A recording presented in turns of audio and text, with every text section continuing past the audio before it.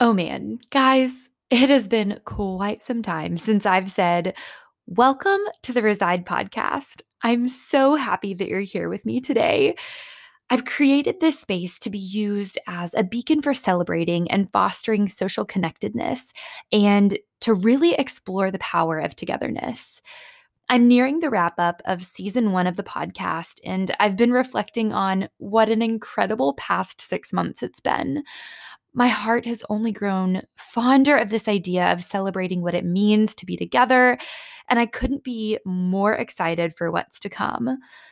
In light of that, today, I want to do something a bit different and share some of my own thoughts with you. So, today it'll just be me in your earbuds. So, you may or may not have noticed that the podcast has missed a few weeks. And to be honest with you, I'm pretty freaking tired.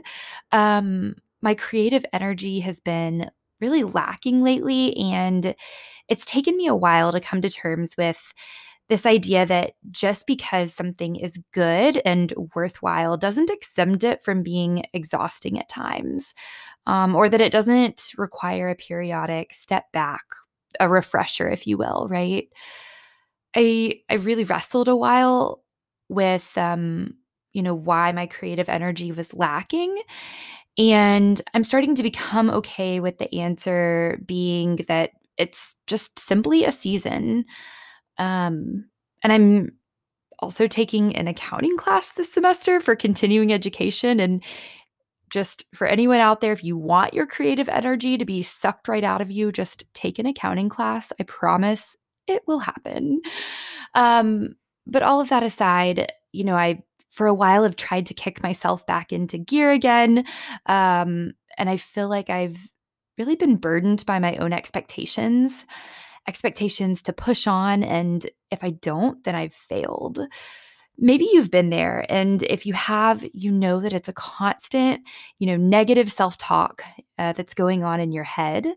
And that voice that whispers that you'll never be good enough, right? So for me, it was important to give my brain a break from the expectations that I've created for myself. And honestly, those expectations are fueled by expectations of this world, expectations to do more, create more, be more, and it really never stops. Sometimes the only way to truly stop those spiraling thoughts is really to just take a step back and recenter.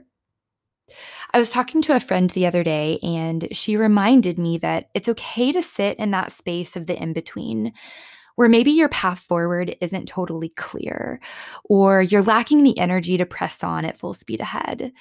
And more importantly, she reminded me that that awkward space of what now does not invalidate what you've already done or what's to come either.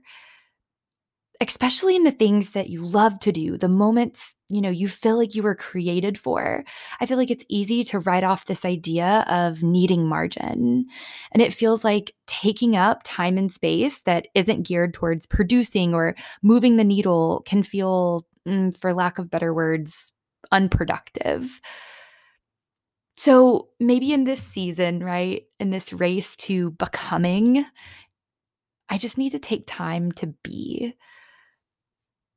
So, wherever you're at, and especially if you're sitting in that space or that slump, that season of uncertainty, or whatever that looks like for you right now, I hope you hear today that your worth is not defined by your pursuits.